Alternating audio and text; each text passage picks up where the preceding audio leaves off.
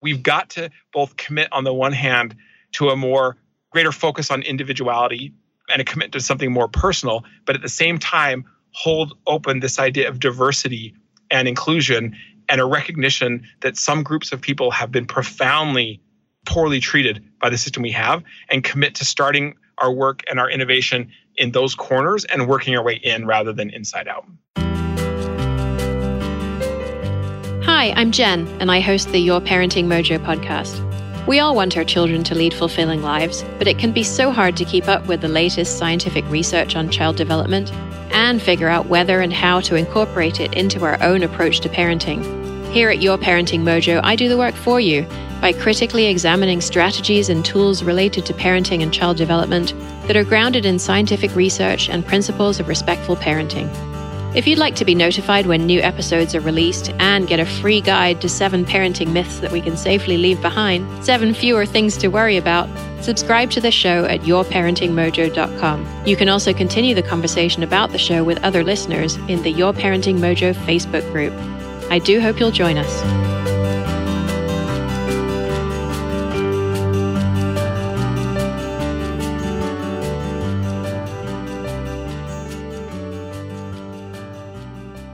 Hello, and welcome to the Your Parenting Mojo podcast. I'm actually doing something I've never done before with today's show, but that I see other podcasters doing all the time, and that's to re-release a previously released episode. It seems like there are some times when an episode that you've already released just speaks so clearly to an issue of the moment, and I really feel like that's the case here. So today's episode came to us via a bit of a different route than they often do. A friend of mine actually heard our guest, Dr. Todd Rose, on the Art of Manliness podcast and said, hey, you might want to listen to this because it sounds a lot like what you're trying to do with the way your daughter Karis learns. And I listened to the episode, and then I did something that I'd also never done before, actually. The message that I heard from Dr. Rose in that podcast made him feel like such a kindred spirit in terms of how we think about learning and work that I reached out to him and asked him to talk with us before I'd even read his book. And rather than go over that ground that's already been covered elsewhere, I'd really encourage you to go to this episode's page at yourparentingmojo.com/Todd Rose to find a link to that episode on the Art of Manliness, because there's so much there to help adults discover and follow their passions if you're feeling unfulfilled in the work that you do, and if you might need some help charting a different course. So today we're going to look at the outcomes for what Dr. Rose calls dark horses, but we'll specifically focus on how we can support children in navigating their path to becoming a dark horse, which involves identifying your skills and true motivations and harnessing those to do work that you're truly passionate about. If your child's in the early preschool years right now, you're probably inundated with their questions about the world. But research shows that by the early school years, children learn that their own questions aren't really valued anymore. And what counts is whether they know the answers to questions that other people have asked.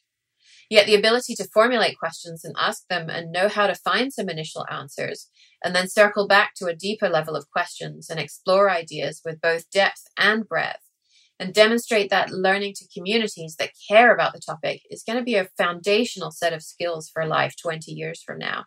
And in the age of search engines, the ability to recall an answer is pretty much already obsolete.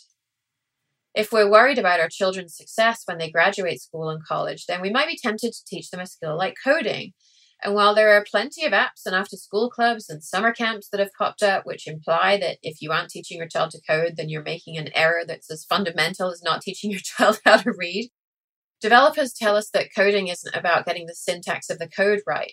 It's about having an idea, proposing a solution, seeing if it works, delving deeply into an issue, developing creative solutions to problems, and sticking with it when it repeatedly fails while you try different approaches and improve on them each time you take another run at it.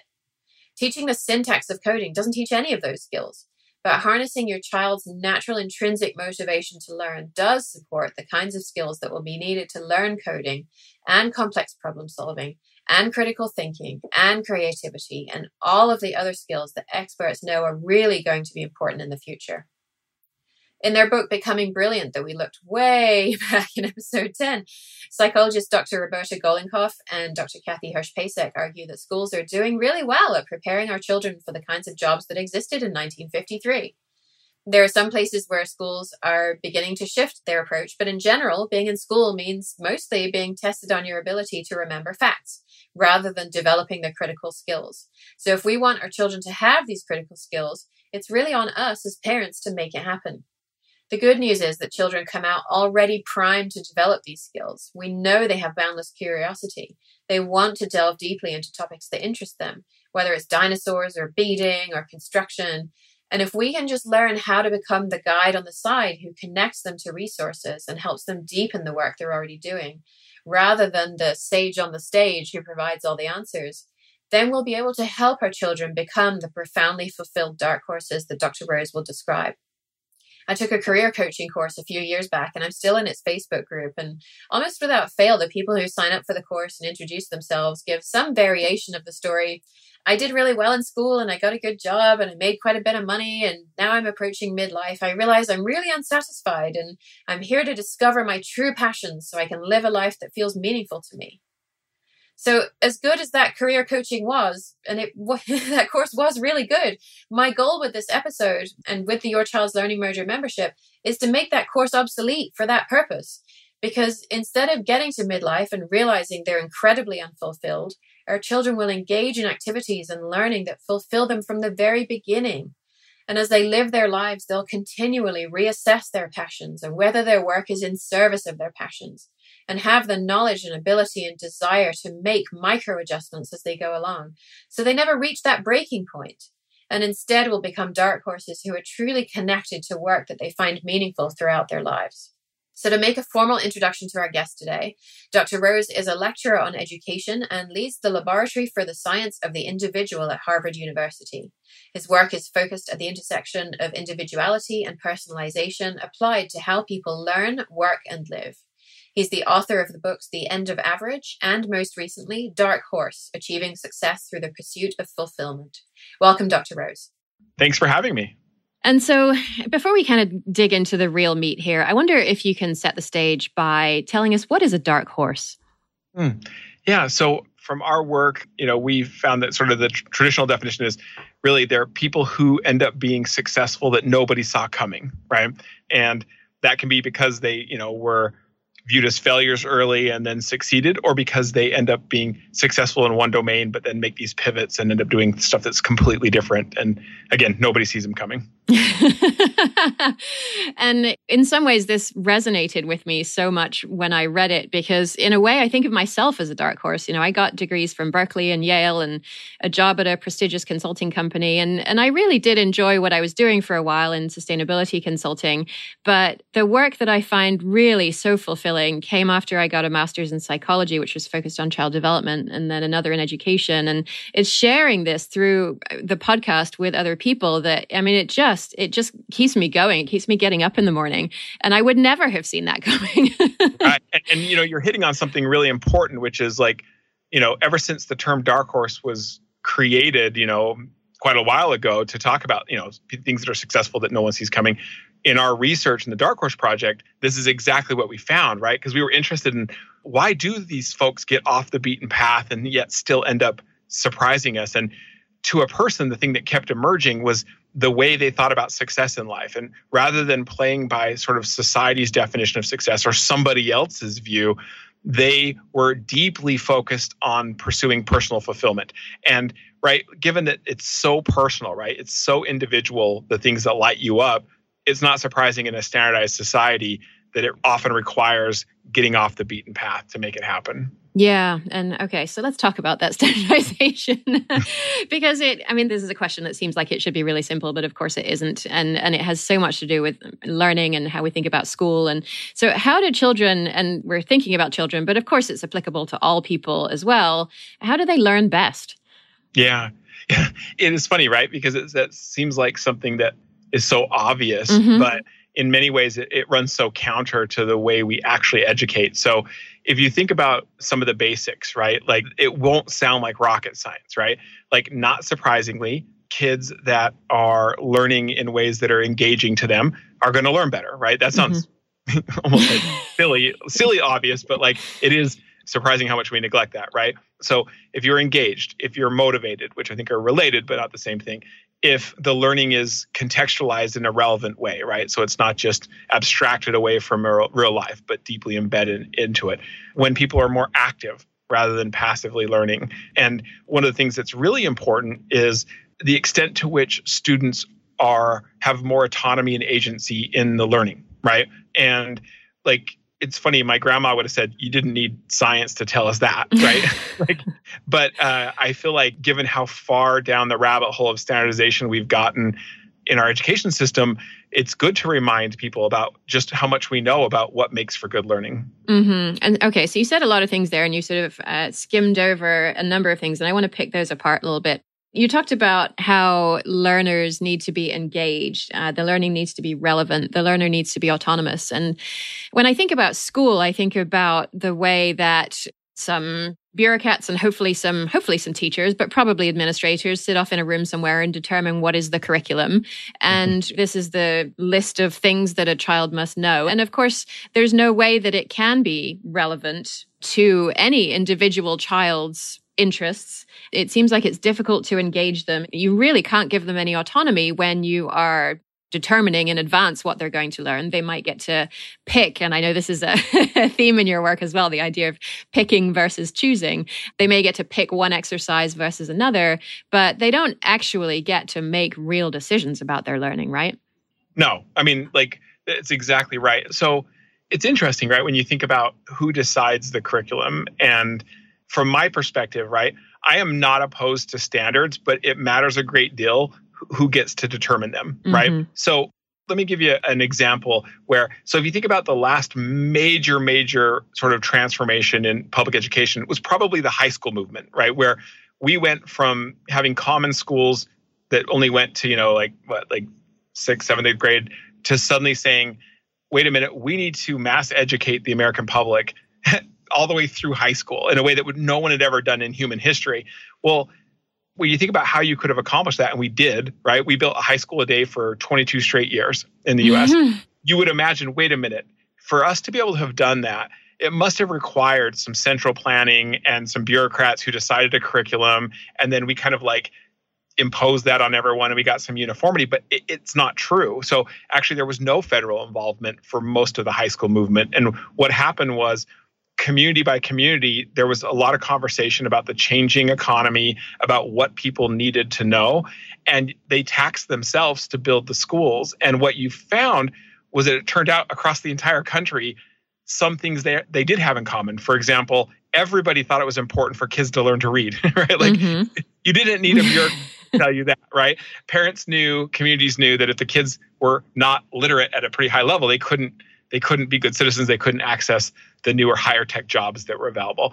But at the same time, there was incredible amounts of variation in terms of particulars. So, for example, in Kansas, most of the high schools taught animal husbandry, because of course, right? Like that. In the Bronx, not so much. Right?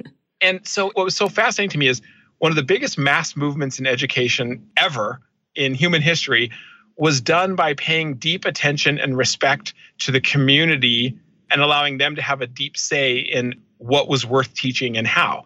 And so I feel like we've gotten so far away from that we're almost afraid. We don't remember that you can actually get scale this way. And so we think, unless somebody decides what's worth learning, and it has to be an expert in their office somewhere in a conference room, then it probably won't go well, right? Well, I would also say, how's it going right now, right? Like, even by that standard, how are we doing, right? Like, and I think from a philosophical standpoint, I think if you're going to commit to a system that understands and develops individual kids in a way that's good for them and good for the community, you have to put the power at the level of the community to make these decisions, not some bureaucrat that's abstracted away from the kid. Yeah. And you used a phrase in the book that really stuck with me. It was pervasive variability in human development.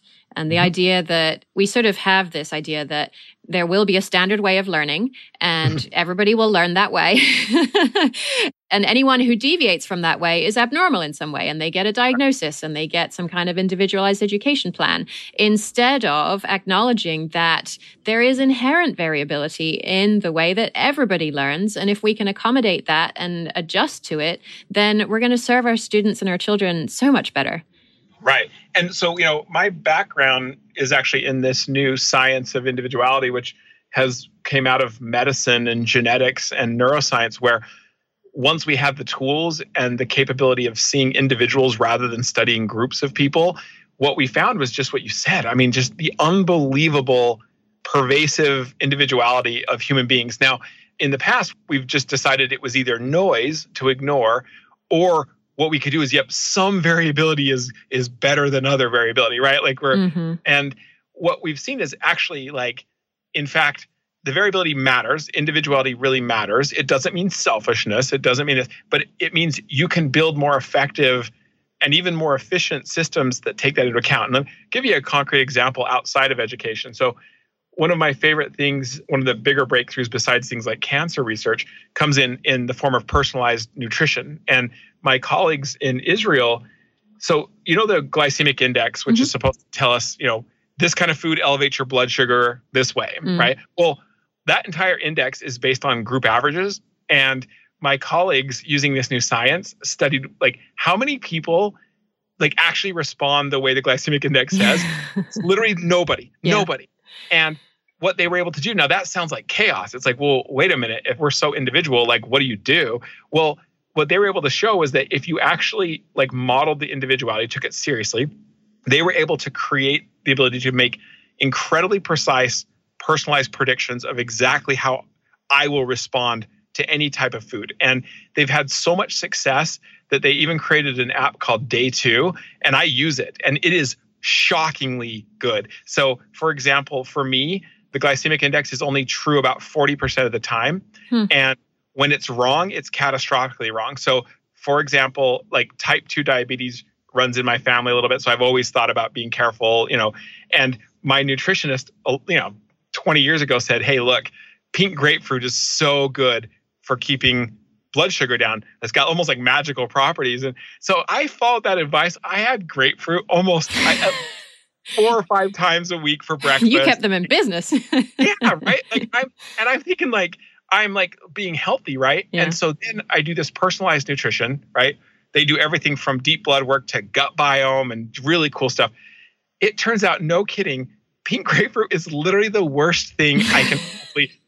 It spikes my blood sugar worse than chocolate cake. Oh my goodness. And so what's really important here is that with the clever use of technology and this know-how, my colleagues have been able to create completely scalable, yet highly personal and more effective nutritional advice, right? And it's not more expensive. It doesn't come, my insights don't come at your expense. And I think that most people in the public don't realize that the era we live in now, that kind of thing is capable, not just in nutrition and possible, not just in nutrition, not just in medicine, but even the way we think about how we develop our children. Yeah. And I want to come back to the technology issue in just a minute. But before we get there, I'm just thinking about how your example applies to children in school and something like learning to read. There's been these wars, they're called the reading wars, where we keep shifting the way that we try to teach reading. So there's this way where we teach children the sounds of words. And so the phonetic approach, or there's the whole language approach where we teach them what is contextual about reading and how do you learn it through reading books and things that are really interesting to you, instead of acknowledging that different children learn in different ways, and that rather than having these massive swings from one system to the other and back again, which we're trying to determine which of these systems is going to work for all children on average, instead of saying, how does this child need to learn? And does this child need to learn about the structure of words? Or does this child need to learn about how reading is really relevant in their lives, possibly supplemented with some information on the structure of language? And we just don't do that. Yeah. Well, to that specific point, my mentor, Kurt Fisher, who's also one of the pioneers of this science of individuality, one of the early pieces of research that he did was on how young children learn to read. And what's interesting is, to your point, so in every major, basically, curriculum approach to this and every major remedial approach to it, they're always presumed one way, one sequence, right? Sight, sound, integration, you learn to rhyme, whatever. And like you said, it's when we argue over it, we'll argue over which one right way we follow. Well, what Kurt and his colleagues found was that when you studied how individual kids learn to read successfully, they found 3 different unique pathways, right? 2 of which always led to proficient reading. 1 actually didn't, right? It was a dead end. And so what they found, though, is that they could literally account for every single child in one of these 3 pathways. And so then the task becomes, as you're saying, like, it's not about finding the one right way because that doesn't exist, but it is about understanding this particular individual child and understanding what they have to do next, right? And making very precise predictions about what will be most helpful for them. Now, again, that used to seem like an impossible task, but we can do it right now. And I will say, like, what's funny about this whole thing is that in other fields besides education, people have adopted this as a sensible approach. Like, let's take, for example, cancer treatment. So this same idea of multiple pathways exists in, say, colon cancer, which is the second most diagnosed and lethal cancer in the world, right? For 35 years, we thought there was one right sequence, right? One precursor lesion, a series of genetic mutations, and then the cancer manifests, right? And we literally use that to diagnose and treat everybody.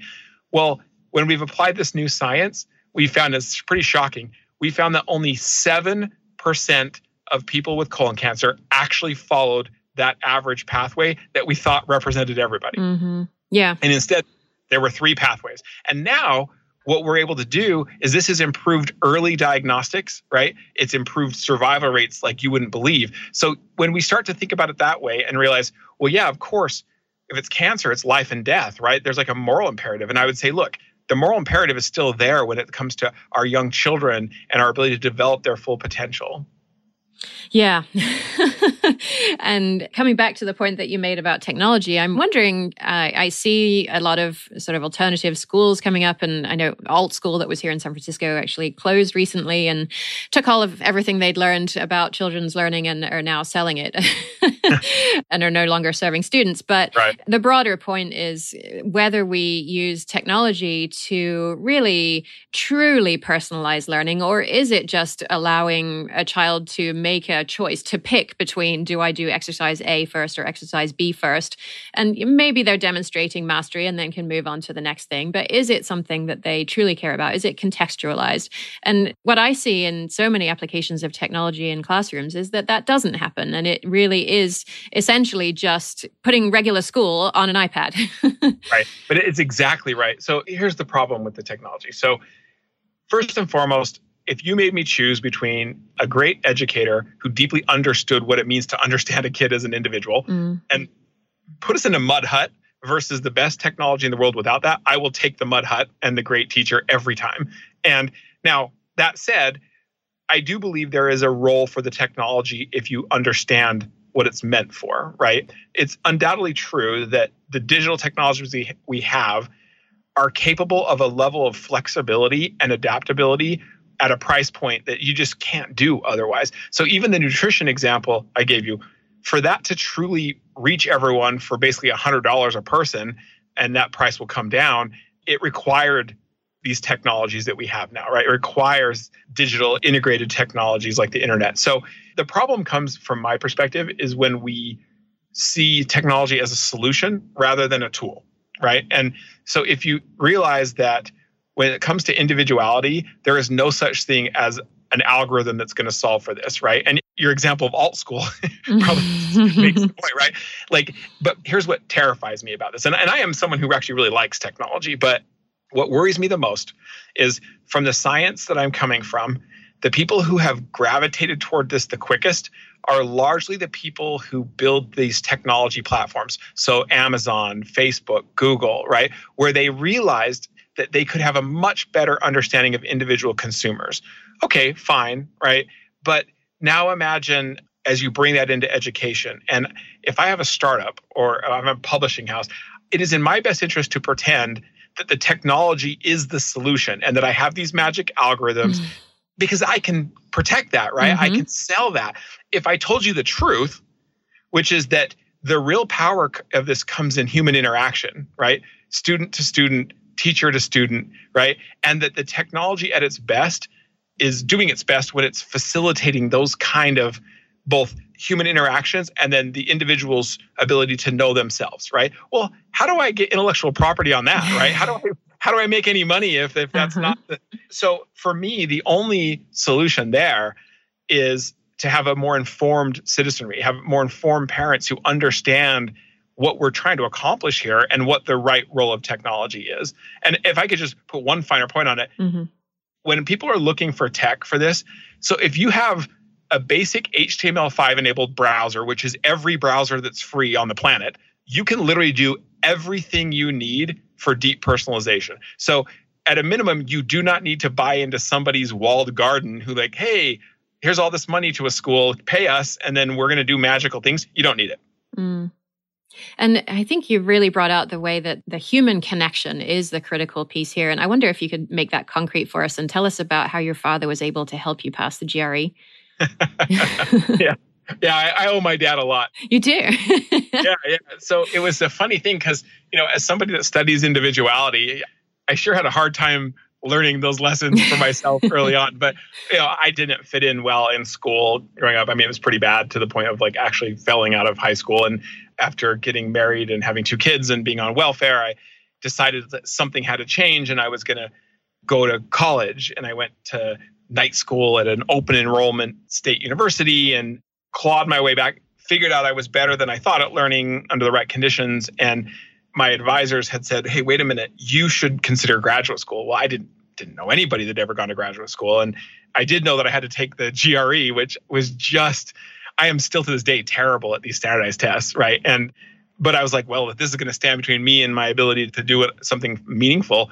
So I took those on Saturdays, they have these practice things and they can teach you. And I couldn't afford the Kaplan one, but I could afford the one at the local university. And the tutor there got the job because he aced the GRE, right? And so he's teaching us a bunch of tricks. And back then the GRE included verbal, quantitative, and then they had this thing called analytical reasoning, which was like those problems where it's like, okay, Farmer John has 4 rows and has to plant corn and peas and beans can't be next to corn and corn can't be in row 3, and then they give you all these conditions. And then they're like, okay, if peas are in row 3, where's the corn? And I'm like, and so the tutor had phenomenal working memory ability, and he could do it in his head. So he taught us these strategies for doing it. And I just after 10 weeks of practicing, I'd improved my scores in verbal, I'd improved my scores in the quantitative,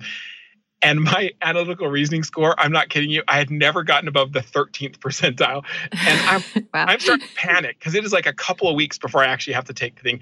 And I'm like, I'm not getting in anywhere. And I don't understand.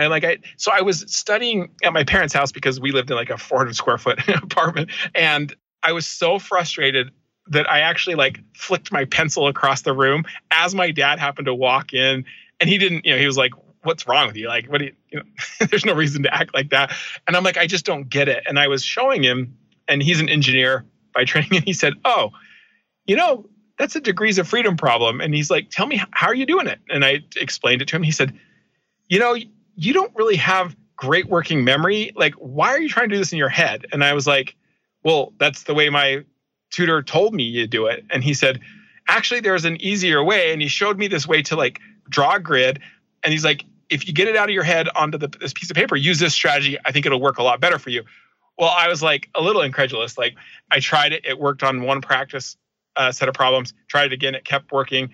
I still didn't trust him. I went back to my tutor that Saturday. I said, hey, look, my dad thinks this is a better strategy. Now, full disclosure, when I was younger, he also gave me a way to make my Pinewood Derby car win, and it didn't even cross the finish line. So I was a little skeptical. Understandably. I'm sometimes the advice is hit or miss. But so I showed the tutor, and he says, yeah, you could do that. And I'm like, what do you mean? Yeah, you can do that. Why didn't you show me this? He's like, well, never thought of it. So no kidding. So I'm like, okay, well, this seems just ridiculously easy. I go to the actual GRE thing. I only missed one question on the entire GRE analytical reasoning and got by far my best score. And it was so funny, the interpretation that people have when they see that, right? Of wow, Todd, you must be so analytical. And I'm like, yeah, no, it was that I actually got a good strategy that fit my individuality that allowed me to demonstrate what I was capable of. And so I never forgot that because it was almost just dumb luck, right? That somebody knew enough to help me understand that. that made the difference. Like, honestly, there's zero chance that I get into Harvard with a 13th percentile analytical reasoning score. Now, we can debate whether that's even the right way to measure talent. But so the difference between me sitting here talking to you, living the life that I want to live or not, came down to that piece of advice. Isn't that incredible? And the thing that makes it stick out to me, and the reason I sort of held this example in my mind, is that your dad is not a tutor. He doesn't know how to get people to pass the GRE. He doesn't do that for a living, but he knew you. He knew how your mind worked. And that, I think, is the critical sort of skill for teachers and for parents as well, who are interested in supporting their children's learning. You don't need to be an expert in the thing they're learning. You just need to know how your child thinks. That's right. And, I believe basically it combines these two things, exactly what you said, which is like, my dad knew me, right? He knew my individuality. He knew my strengths, my limitations. And then the second thing, which is subtle, but like, obviously he believed I was capable, right? Mm-hmm. He believed that I was capable of excellence. And one of the most, I think, damaging and wrong assumptions that our education system has been built upon is this idea that human potential is a bell curve and that like not everyone's capable, right? And like that still is so deeply ingrained in our system that things like the SAT are built on a bell curve. They are guaranteed to make half of our kids fail no matter how well they actually do. And so I believe like as parents realizing that, and as we move this into educators who should know the kid next to the parent, nobody else should know the kid as well as like the kid knows themselves and parents know their kids. But making sure we're bringing with it the starting assumption that the truth is like everybody has something to offer, everybody's capable, and it's about finding the highly favorable conditions that allow kids to thrive. Yeah. And I think it has really profound implications for children of non-dominant cultures because our system is really well designed. If it's well designed for anyone, it's designed to recognize the abilities of middle-class white children.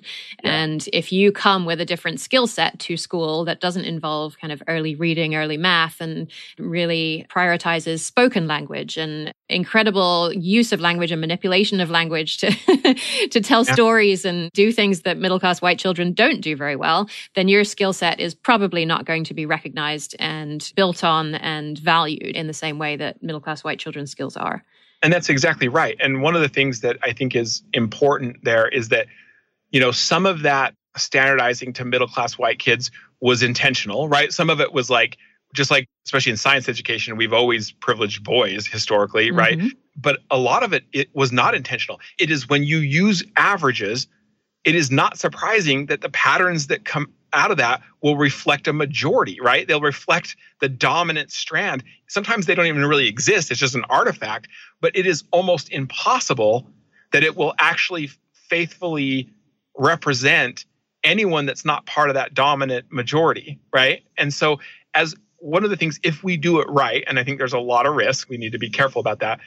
At best, this shift towards something more personal has the chance to create a deeply equitable learning environment. Again, if we do it right. It can also go horribly wrong. So we got.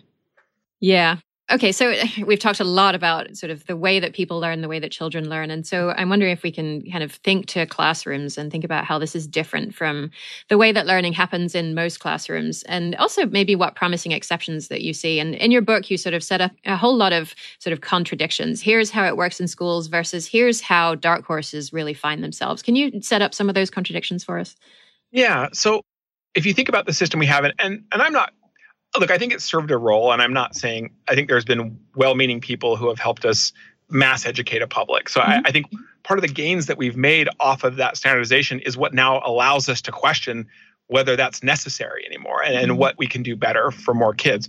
The fundamental problems, as I see it, that holds our system back from doing what we need it to do, there's a handful of them, right? So like when you think about the very definition of success embedded in a standardized system, it is absolutely not about being the best version of yourself. That actually doesn't get you very far in this system of false scarcity and standardization, right? The objective, whether we like it or not, is to learn to be the same as everyone else, only better, right? So like, I'll give you a really concrete example that with my own children. So when we moved to Cambridge, Massachusetts, like there's a lot of great things about the place, but I had never seen anything like the pressure on kids to do so well in a standardized way in high school to get into, not just go to college and find out what you care about, but like, what college did you get into, right? And so I watched my oldest son, like, it started to warp who he was. He used to be someone that he'd be like, you know what?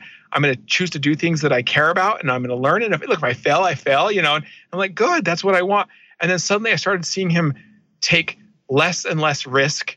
And it was all under the thing of like, well, wait a minute. Yeah, maybe I could go take this class on French literature. I'm kind of interested, but what if I don't do well? He was in mathematics and computer science. He's like, that might hurt my chances of getting into MIT. And I'm like, yeah, I mean, that's probably true. And it's really terrible, right? So this idea of learning to, like, on the one hand, take the same class as everyone else, but you got to get a better grade, right? Take the same tests like the SAT, but you got to get a better score, right? Like, it's nothing about helping kids understand who they are, what they care about, what they're good at, and turning that into something productive and contributing to society. So that to me is such a profoundly important distinction that we have to have that kind of conversation about what we really want. The other thing that the current system we have, like back to standardization, is like, the truth is, in the industrial age, you really did have to choose between personalization and scale. Really, really hard. Like, hard to know how it is you delivered a quality education at scale to everyone unless you basically depersonalized it, right? And so, in fact, one of my intellectual heroes, Benjamin Bloom, who invented mastery learning, right? He actually figured out that, like, through experiments, that if you created a tutoring-based, mastery-based system, basically they could take any kid at random and get them to perform 2 standard deviations better than typical people. Like, it was absurd how well kids could perform. Well, when they figured that out, it was like in the 80s. They basically went to the University of Chicago, went to a bunch of economists and said, okay, what would it cost to make this available to every school child in the US? And it turned out to be something like 21 times what any country had ever spent on education before. It would bankrupt you, right? And so in that scenario, it was like, wow, wait a minute. We know what to do. We just can't do it, right? And so we ended up with a system that basically moves kids based on how old you are, right? Like, you get put in a cohort, you get taught the same stuff at the same pace, and then arbitrarily we stop and give you a test, and then you get ranked. And as long as you don't fail, you move on, right? But the problem is like, the best predictor of how well you'll do the next time is your background knowledge, right? So we just propagate like error through the system. And then we've interpreted that as like speaking to the worth and value of individual kids rather than just an artifact of standardization. So this issue of like getting away from one size fits all, getting away from lockstep schooling doesn't have to mean every kid's a snowflake, right? It doesn't have to mean every kid gets to do whatever they want, but it does mean that we have to take seriously that kids are individuals. And that doesn't mean separateness. It doesn't mean that they go off and sit in front of a computer all day, but it does mean that there's dignity and worth in each kid, and that needs to be brought to the conversation. Yeah. And also the idea that you frame it in the book as staying the course versus trial and error. Failure is not really something that we're allowed to do in school, right? Or, if your child in the literature class they want to take, and maybe I don't get into MIT because I'm taking it, that's kind of a problem. Yeah. By the way, I couldn't tell him it wasn't true, right? Right. Like, I could tell him, look, you can take the hit, but the reality is, and now if you're wealthier and maybe you have a little bit of like, okay, well, you know what, like as we've seen now, or you just cheat your way and like bribe people to take the test for you. The truth is that someone that's not coming from means actually has no room, right? Like, you really have to play this game, and you've got to play it well to even have a shot at the kind of opportunities that are afforded. And so to me, like, it's absurd as a scientist. Like, we learned a long time ago that trial and error is the only way to improve. It's the only way to get to truth. It's the only way to get to, like, nobody likes failure. It always hurts. It's never good, but you learn to embrace it, and you learn to stick with it, and you learn to improve off of it. And yet, what we've implicitly and explicitly teaching our children in the way we've structured education is that failure is almost a moral thing. It's like, it speaks to your talent, it speaks to your value. And so you teach kids to not take risks, to honestly not even own up to failure, right? And then we reward that. And so to me, it's just absurd. So thinking about, I don't know very many parents who actually want their kids to be in these kind of environments. And I think it's important that parents understand that something has changed in our society. We are not living in the era of scarcity like we were. We can actually build systems where teachers are empowered, the systems are empowered to know your child as well as you know them, and that we can work together to help them live a life of fulfillment and contribution. Mm-hmm. Yeah. And when you talk about knowing your child, and it's also I think, about knowing yourself, you talk in the book a lot about micro motives. And I'm wondering if you can tell us what these are and how are they different from the kinds of tricks that teachers have to use to motivate students when the students don't really have any inherent interest in what the curriculum says that they need to learn? Yeah. Like one of the most interesting things from the Dark Horse Project was when people said, just to step back a little bit. So I went into that project thinking that maybe the only thing dark horses would have in common was like a personality characteristic, right? Like I actually had in my head Richard Branson as probably someone who likes bucking the system would probably not mind being a dark horse, right? Might actually enjoy it. But really quickly we found that just wasn't true. Like the personality was all over the place. Like there were shy people. There were people who really didn't want to be dark horses. It was sort of reluctant. And what emerged again was that they were like, look, it was the way they thought about the life they want to live and this prioritizing personal fulfillment over standardized views of success. Well, once we recognized that, and frankly, I got to be honest, I was like, I don't want that to be the answer. Like I'm a hard quantitative person. This is my first qualitative research project ever. And I was like, well, it turns out you can learn a lot by listening to people. But I was like, what am I supposed to do with like this squishy, soft, like fulfillment, right? But as we started to say, okay, well, this is where they're taking the conversation. Let's look at, well, what do they know? What do they do that makes that real? It makes that actionable and not just follow your bliss off a cliff, right? So one of the four big things and like the most important thing, as far as I was concerned, is that the way they understood themselves was not in terms of what am I good at, but what motivates me. And that distinction, I think, is so important because if what I'm good at is so context dependent, it depends on the time you live in, it depends on, but what motivates me is something far more indelible, right? It can change, but it doesn't change fast. And it is so powerful because it basically is the foundation for passion. It's the foundation for engagement. And from my perspective, it's the difference between someone being able to have some control over their life versus just being led around by somebody else who knows you better. So what was interesting about this motive aspect is for all of the history of psychology, basically, we've been trying to figure out the grand motive or a small handful of motives that everybody's supposed to be motivated by, right? And then we do the thing like you were saying before about, the reading stuff where it's like, which one right way, should we make all kids learn? Well, we do this all the time. What's the one right motivation or set of motivations that everybody's probably going to be motivated by, right? And what we found in the Dark Horse Project is how ridiculously individual this was. And we call them micro motives because they weren't just these big grand motivations like competition or collaboration. So those are all perfectly good motives. But what we found was each person had this collection of motives. Some things were big, some things were very small in particular, but nevertheless, they were incredibly animating and motivating to them, right? So I'll give you like some absurd, like I just still can't believe this is true, but like it's one thing to be like, yeah, okay, someone's really motivated by competition. Okay, fine.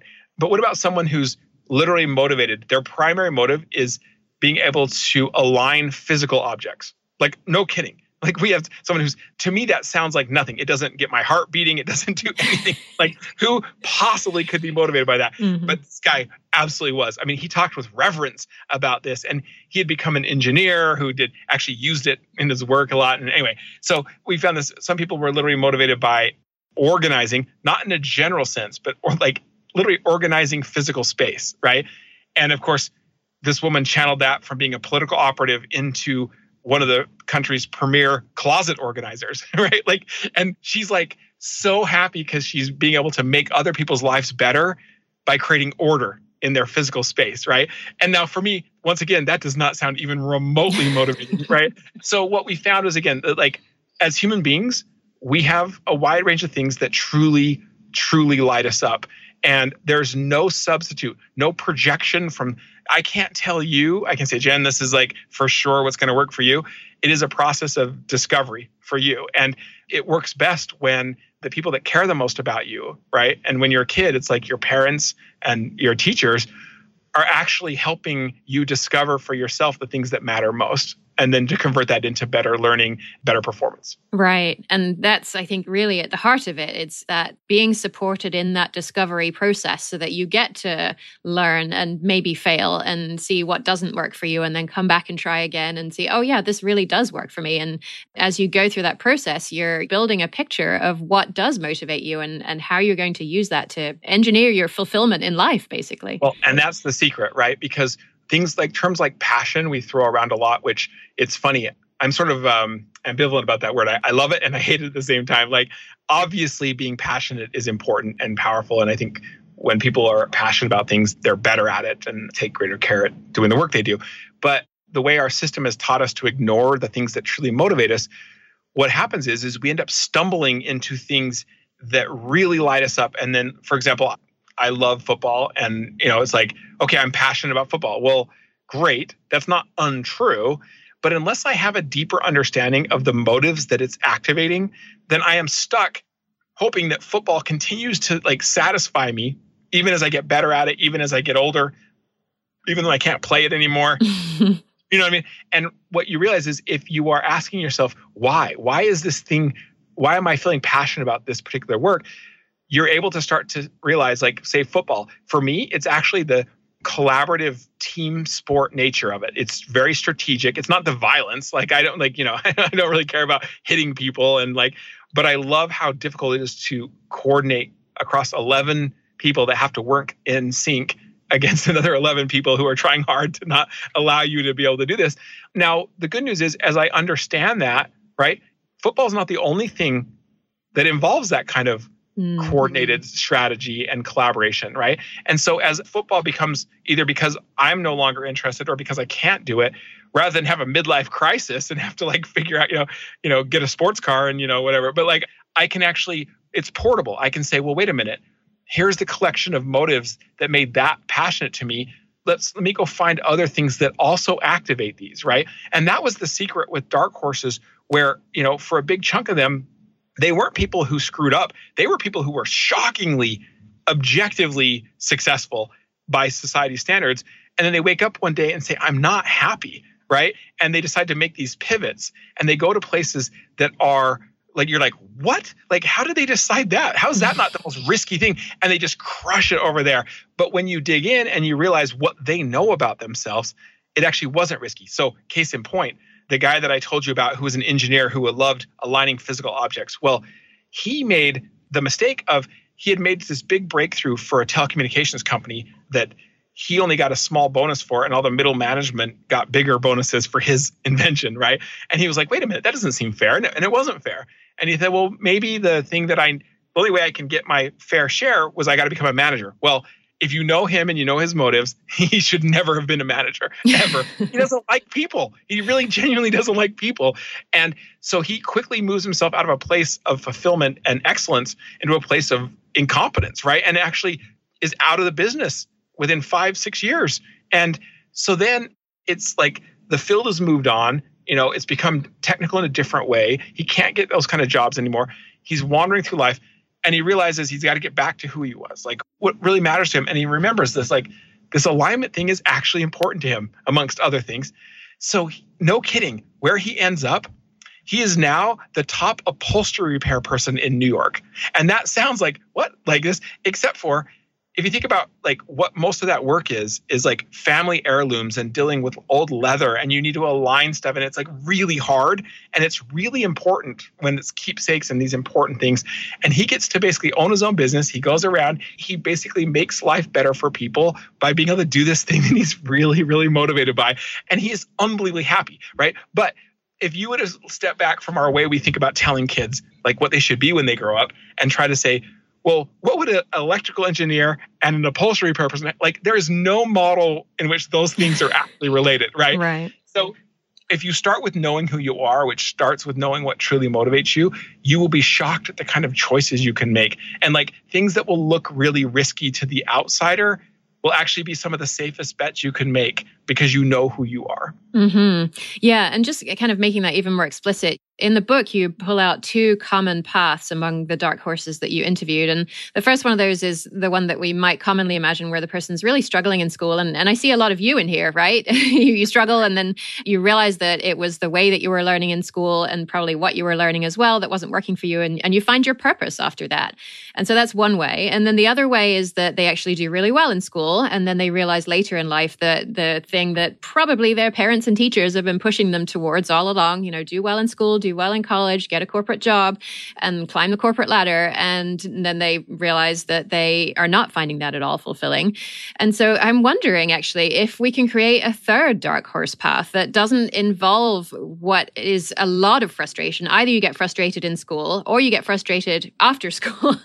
Right. What if we could avoid that? And what if we could allow our children to spend basically their entire lives deciding what they're going to learn and how they're going to learn it and how they want to demonstrate that learning to communities that care about the same topic. So they never have to go through this period of frustration and isolation that seems to be common and inherent in the other two paths. What do you think about that? So it's perfect. So I actually think that the sole objective of this knowledge is to make it so there's no such thing as a dark horse, right? Yeah. Which is the only reason that they had to get off of, nobody wants to go away from society. No one wants to suffer the sort of consequences of people looking and saying, you're not doing what we're all having to do. Who do you think you are, right? And it's because of these standardized systems that has forced this, right? But to your point, if basically we realize that there's something really valuable in having a society where people are able to live most of their lives doing things that are deeply purposeful and meaningful to them, that actually it's better for all of us, right? And if we have our institutions see that as our objective, right, then there will not be dark horses. There will just be fulfilled people. And what's so interesting to me about that, right, is I'm sort of obsessed now, and the work of my think tank is around what are the conditions that would have to be true for people living fulfilling lives to actually add value to the rest of society, so that it's not at its worst, fulfillment could actually spiral into a society of selfishness, right? That I'm going to do what feels good to me. I don't really care what it means for anybody else, right? Now, what's fascinating to me about it is in the book, I actually didn't go into too much depth about this because I took it for granted that that's not how it played out. Because literally to a person, of the hundreds and hundreds of dark horses we interviewed, they all ended up doing things. It mattered a lot to them that they were adding value, right? It wasn't enough to just go do their own thing. But what it seems pretty clear to me now is that it's really important that you marry a fulfillment mindset with a contribution mindset, right? Which is yes, we're going to invest in you as a society. We're going to help you figure out who you are. We're going to help that you turn that into something productive. But then you do have an obligation to make sure your actions are actually adding value, right? They're contributing. It doesn't have to be that you're solving world hunger, although that'd be great too. But it does mean that somebody besides you has to benefit from your actions. Because you could imagine, for example, if I say, well, wait a minute, what's fulfilling to me is to convince, say, gay people that they shouldn't be gay, right? Well, nope, sorry, right? That doesn't count, right? Because that is not adding value to their lives, right? And the flip side of that is if you have contribution mindset without fulfillment, it can, in worst case, lead to a view of self-sacrifice, right? Where it's just about the greater good. And I don't believe that either, right? It's not okay that we're going to decide somebody has to sacrifice, because it inevitably is we decide who has to sacrifice, right? But if we can put these things together, that it is about pursuing a fulfilling life and making your best contribution to society, that's how we get to a place where individual prosperity and collective prosperity end up being the same thing. Yeah, and thank you for raising that. That was one of the things that worried me most as I finished reading the book, because I always come back to actually Shark Tank, the show Shark Tank, when I'm thinking about this. That show just drives me nuts because people are, if you haven't seen the show, they're competing for money to scale their business, which is, half of them are producing widgets in China for 5 cents and then they're selling them to me for $19.99, or they're trying to create a new app to get dinner delivered to millennials faster. And so my worry was, what if this pursuit of individual fulfillment leads to 8 billion people all doing work that they find meaningful, but we still can't figure out how to create societies that live peacefully and serve their citizens, and that hasn't been destroyed by making 5-cent widgets that we didn't need in the first place. And so, in sort of to put a fine point on that, right? Even that sort of this idea of the sort of capitalistic aspect of, a Shark Tank, which I do think is an annoying show as well. So we have that in common. But, my sort of libertarian friends and the sort of folks that are super capitalist, which, by the way, I actually am a big fan of free markets. But if you read, like, say, Adam Smith and these people who talked about, like, how you create these markets and why you do that, even Adam Smith was all about a moral and virtuous society. It wasn't about, like, get off my lawn libertarianism, or like we can all just be like have a ton of widgets. In fact, he mocks that, right? The trinkets and stuff like that.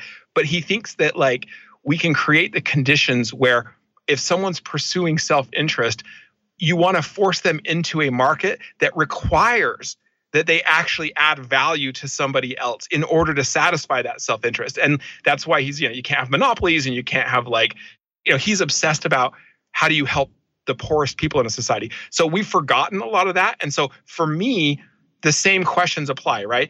Not just can we find out the thing where you have comparative advantage and then you do this monotonous, boring, like meaningless work, but we all get trinkets, right? Mm-hmm. But can we wed that with, like, finding the thing you're good at, but also the thing that gives you purpose, and allowing people to engage in that kind of work, and betting that if we have strong social institutions that ensure that that pursuit of personal fulfillment has to be channeled through institutions that require that we add value to other people's lives, then we get mutual benefit, right? Then we get something where we actually can have both a prosperous and virtuous society. It's not easy, but I definitely think it is doable now.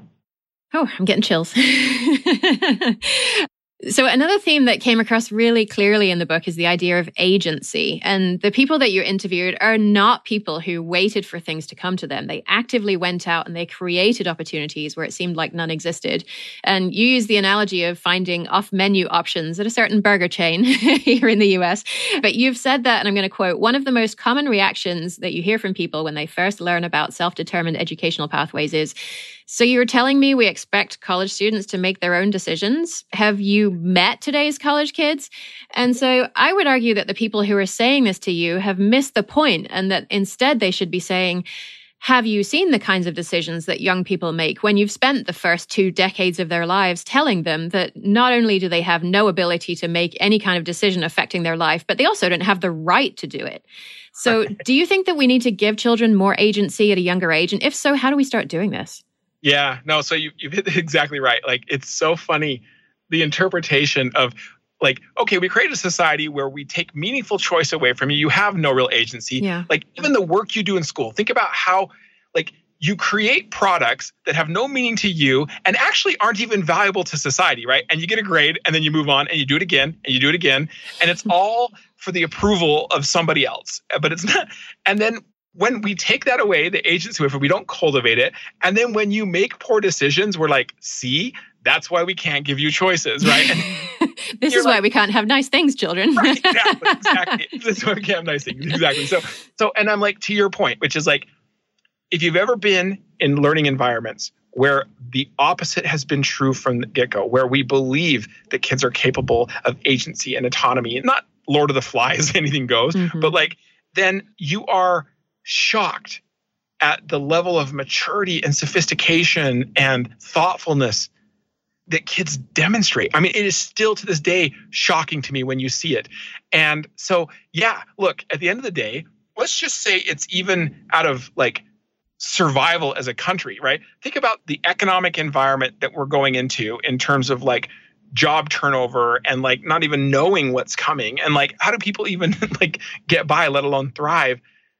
Man, if you don't understand yourself and you don't know, like, how to make good choices on your own behalf, you are in big trouble, like big trouble. And so just preparing kids for the reality requires that we have to prepare them to have agency and autonomy in the world. And so if we realize that and we step back and say, okay, like anything, you don't just say, like, agency and autonomy is more than just choice, right? There's a whole collection of things, including self-knowledge. Like, if I don't know myself, how do I make a good choice on my own behalf? And then self-regulation, right? Like, there's a whole bunch of skills that go into that need to be scaffolded and supported, right? And what better place to learn those things than school, right? What better place to be able to try and fail right? To make a bad choice and learn about why it was a bad choice and get better at that than school, right? And again, what we've done is instead make it a place where you absolutely cannot fail, which means like when we give you agency and autonomy, at best, it's just like, hey, you can decide, what color of sunglasses your avatar has on this new tech platform, right? Like, and so we have to get into the business of saying we are trying to build autonomous, self-directed adults. We need people to be able to do that. Again, not so they can go off and do their own thing and never care about anyone else, but precisely the opposite. And so thinking about how we intentionally embed meaningful choice and reflection and collaboration into these learning environments that help kids become those autonomous human beings that we so desperately need. Yeah. And it's kind of strange, actually, that on the flip side of that, we seem to be obsessed with asking young children, what do you want to be when you grow up? Do you see a problem with that? Like if I could strike one question from like anybody's vocabulary, it's that, right? Because it sounds like the right question. Right. You know what I mean? Like somehow if my kid doesn't know what career they're going to have when they're like 8, then, and it's like the problem with it, right, is that if you think about the people who who are both successful and happy, right, who have added value to society and are genuinely just like they enjoy their lives, when you scratch the surface, the vast majority of them, it's only in retrospect that they can make any sense out of the path that they've taken to get there, right? Because so much of your life comes down to the context, the opportunities that are available to you in your local environment or not, right? And so in a standardized system where we've eliminated choice, then the thing that does matter is you better hurry and pick a career path because, boy, you only get one shot at that. And, so if you decide you're going to be a lawyer because you have an uncle that's a lawyer, well, get on that path and start doing it. It's like, then what happens is by the time it's too late, you figure out that like it wasn't really being a lawyer that mattered to you, right? And what we found with dark horses, which was the most sort of, on the one hand, paradoxical, but actually to me, once you understand it, pretty intuitive thing that they understood was they absolutely ignore the destination. Like, and it doesn't mean not to set goals. They were super goal obsessed, but this idea that like, I'm going to project 10 years out, right? This is what I'm going to be. Well, look, getting there requires so many contingencies, right? Like it is not as simple as just deciding you're going to do it. And meanwhile, like you end up taking your eye off the thing that matters, which is the actual meaningful choices that are available to you day in and day out, right? And so to me, I would replace what are you going to be when you grow up with what matters to you most and why, right? Help your child cultivate the habit of really deeply understanding who they are and what matters and motivates them, and teach them how to use that to make choices in their life. And I'm telling you, like, to me, there is no surer path for a life of fulfillment and excellence and contribution than that. Yeah. And when we think about what opportunities are available to individual children, I'm thinking about, we like to say that we live in a meritocracy and that if the playing field's level and if you have the strongest abilities, then opportunities are essentially open to everyone and you will succeed. And so I think this brings up really important issues related to intersectionality of race, particularly, and other topics as well. What are your thoughts on that as we're sort of heading towards a conclusion here? Yeah, look, I mean, if you had asked me 10 years ago, I'd have said, no, this is a meritocracy, but like, it's just not, right? Yeah. Like, because here's the thing, maybe at best it's some form of meritocracy if you live in a world of like absolute scarcity where we have to ration opportunity, right? In a way. And what we've created is a meritocracy that is literally like at best, and we don't even do this, everyone has the same right to step forward and be selected, right? Like, and so, and I speak of this, will sound incredibly hypocritical given the university that I'm at right now. But like, let's just be honest, right? Like those universities hoard opportunity, right? They are a luxury brand. That's their view. So quality equals scarcity, right? It's like Louis Vuitton, basically, right? It's like, they have no interest in actually expanding the number of people that they educate, because the second you do that, you eliminate the scarcity, right? So if Louis Vuitton literally had more handbags than anyone could buy, they're not worth what they're charging anymore, right? And so when you look at these elite universities and you realize their job is to keep the number of people you educate as low as they can get away with, right? And then at the same time, they want lots of people to apply so they can say, look how many people applied, and then look how few people we said yes to. Well, there's something profoundly wrong and borderline immoral about institutions that function that way, right? It is certainly the case in areas of our society where there is true scarcity, right? You will actually get where people who normally want to sympathize with each other become deeply competitive because you are fighting over survival in some way, right? Like if there really isn't enough food to go around, then someone's going hungry, right? What we've done is carry that view of scarcity into our institutions of opportunity where there actually isn't scarcity. It is just not true that we are incapable of educating everyone to the level they need to be educated toward. It is certainly true that not everyone can go to Harvard, but that is more of a problem of our overemphasis on somehow that is a better education than Weber State University, where I got my undergrad. It's not, right? And so for me, a real meritocracy is about whether or not we actually provided each person with equal fit, right? That it is not enough to say you had a chance to play the game by someone else's rules using a standard that doesn't even fit you and could never have fit you, right? It is, are we working hard to provide each and every child with the highly favorable conditions that we know every kid needs to realize their full potential, whatever that is?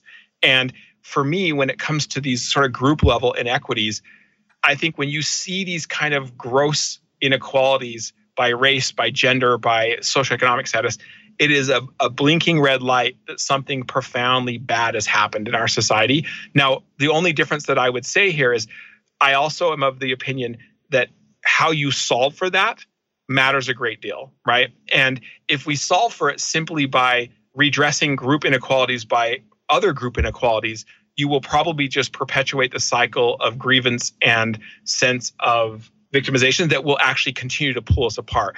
If instead what we look for is universal or targeted universal solutions that actually do give each person the thing they need to be able to strive for common goals, then we can get somewhere, right? But ultimately, we have a system right now that is failing most people. And look, even the winners don't like this system anymore. Like that's the secret, right? Yeah. And if I had a magic wand, the way that I think about this is as we move toward a more personalized system in education, because by the way, there is no going back, right? This is something that's happening in every system we have in society. We're rejecting one size fits all. We're going to something more personal.